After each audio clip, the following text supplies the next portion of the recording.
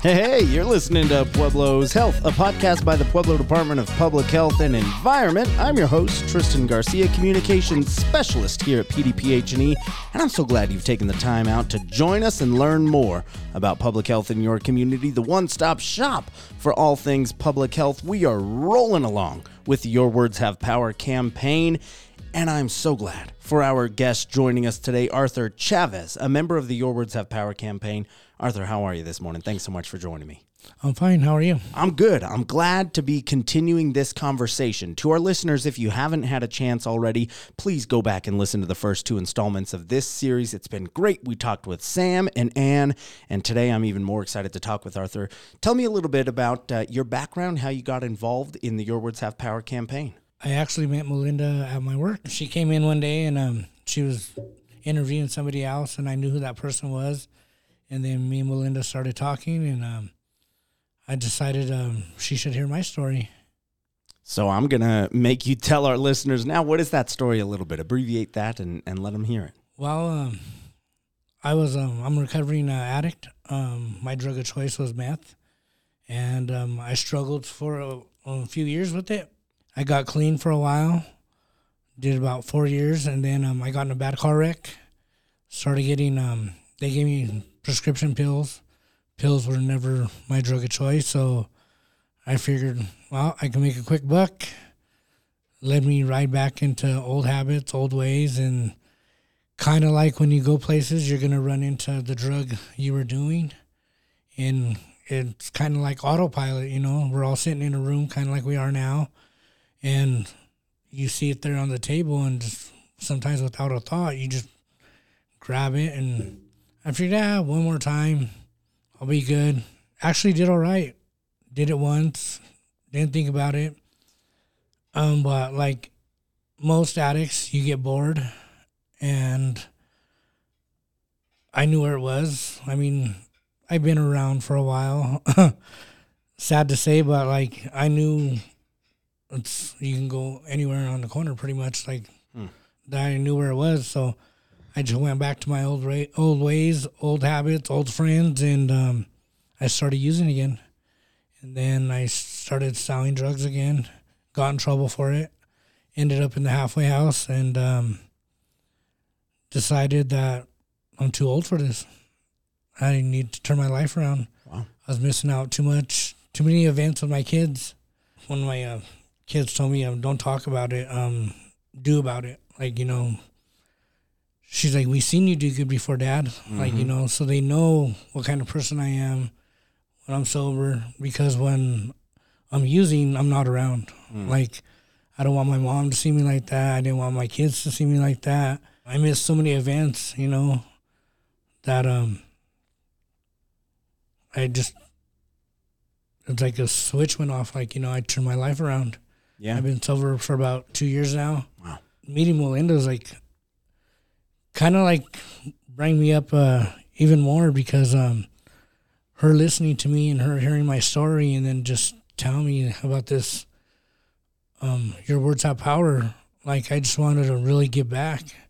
You know, you never know. My story can turn somebody else's life around.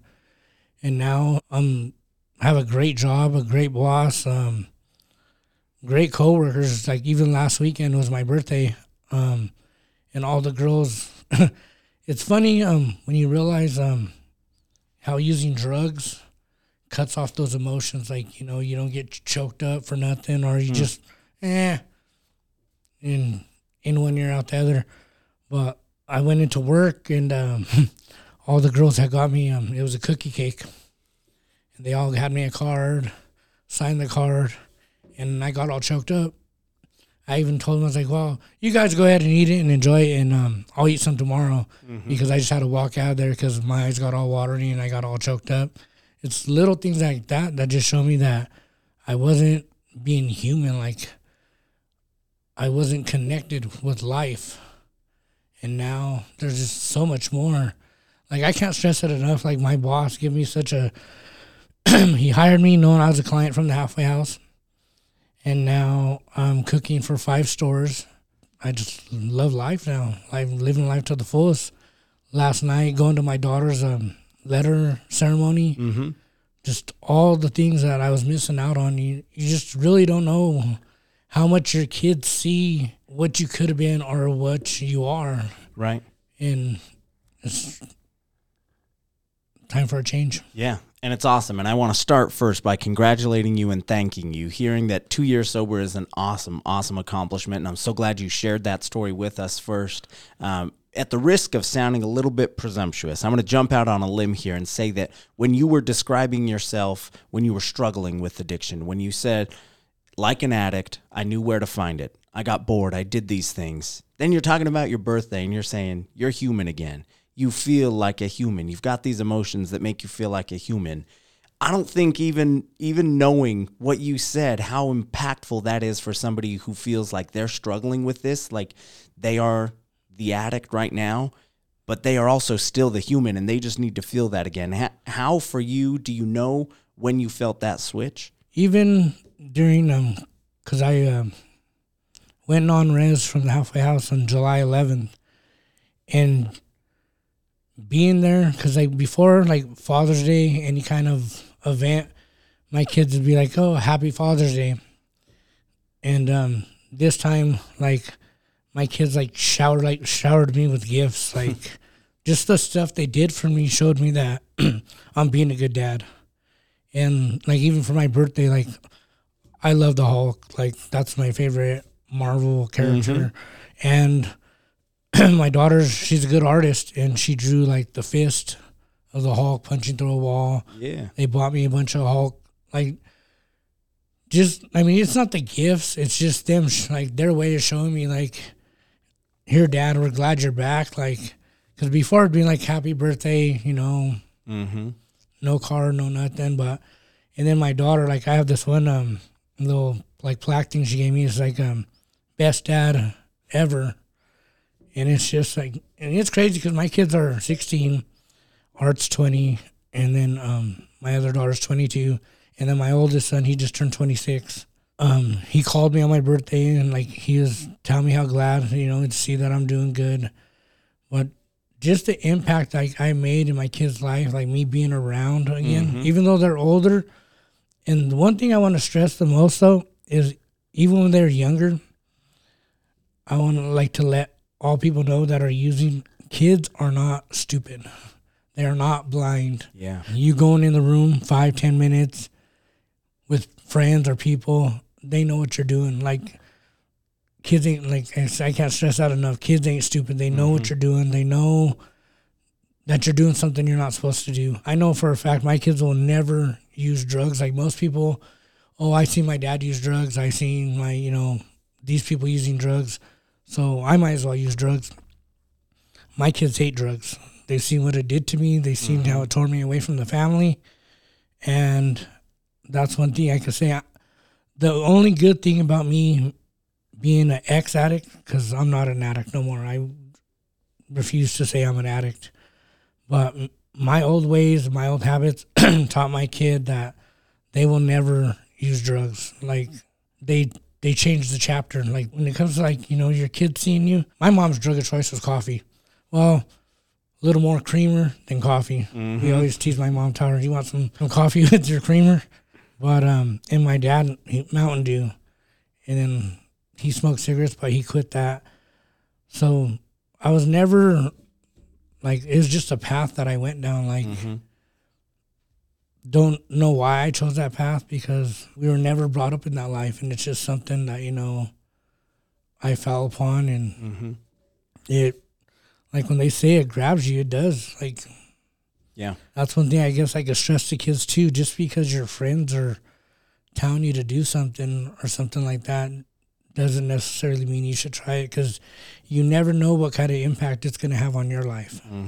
So you just said exactly what we're trying to talk about with this whole series, is that phrase built around this campaign, your words have power, can go one of two ways. I mean, it can go a million ways, right? You always hear pictures worth 1,000 words. What's a 1,000 words worth, right? Way more than that. Yeah. So you have the chance now to take the words that you're saying, and they have power, to your kids, to kids listening, to people who are struggling that are listening, to change their life or start that change right now.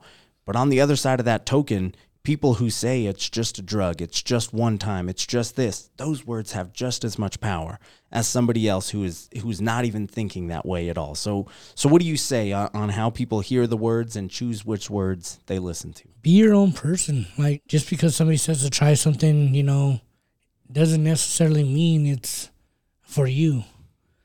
Don't be afraid to stand alone at a certain point in your life, like, and choose, I'm my own person. You may enjoy that, but doesn't mean that I'm going to enjoy that. Mm-hmm.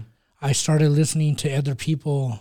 Oh, you're Mr. Goody Two-Shoes now. Oh, you're too good for this now. And it wasn't that I was too good to hang around them. It was just I let their thoughts get in my head, and misery loves company, mm-hmm. honestly. And a lot of people don't want the hard work that goes with it, because being sober, it's not easy. I mean, it gets easier as time goes by, but there's still times where every person who's had an addiction or something, I mean, it could be caffeine. It could be an eating disorder. Mm-hmm. It could be anything. They're going to struggle. But as long as you surround yourself with pro-social people or just a good crowd. Like, I can't stress it enough. Like, my boss, my kids, my family, I love them to death. Like, my coworkers especially. Like, I told them I was coming to do this, and they're like, let me know what it is. We want to listen to you. We love you, Art. They're like, you're doing things. And they're like, they're so happy to see that, like, what I'm doing. And the joy that brings me is better than any drug I have ever done, tried. And the love for my kids right now and my family, I'm so thankful that I was able to turn my life around before it was too late. Because, like, even when I was in jail, my mom going to visit me, my mom's like my number one supporter. If I get choked up, don't laugh at me. But my mom is my best friend. I love her to death because no matter when I was using, not using, my mom was always there. But the best thing I could say my mom did for me is tough love. Because when I started to get really bad and her not wanting me around, like, that crushed me. And it didn't make me want to use more. It made me want to turn my life around. I was selfish because I was worried about me. But, like, when you look out in a crowd, you don't realize how many people out in that crowd love you and want to see you do good. There's the few, here, there, that, oh, he's Mr. Goody Two-Shoes. Oh, he's, I never knew you were going to be a quitter. Because that's what a lot of people, when they see you doing good, oh, I can't believe you're a quitter now, Mm-hmm. But I'd rather be a quitter in their eyes instead of now I'm a winner in so many people's eyes. And that's one thing I can't stress enough. Man, if I could print quitter, put it in the largest font possible and smack it on a T-shirt that you could wear every day and take that word as the most powerful positive impact that you can make on our listeners, on your life, on your friends, on your family, your coworkers. Arthur, I congratulate you, man. I thank you so much for sharing your story with me. This series has been so enlightening. This campaign, Your Words Have Power, means so much to the people in it and the community who respect it. I can't thank you enough for working up the courage, the bravery, to share your story. I congratulate you again on your journey this far, and I can't wait for the amazing things you'll continue to accomplish. Thank you. To our listeners, if Arthur's story did not do it for you today, I don't know if you've got a heart pounded in your chest. You've got to read his entire story. Check it out.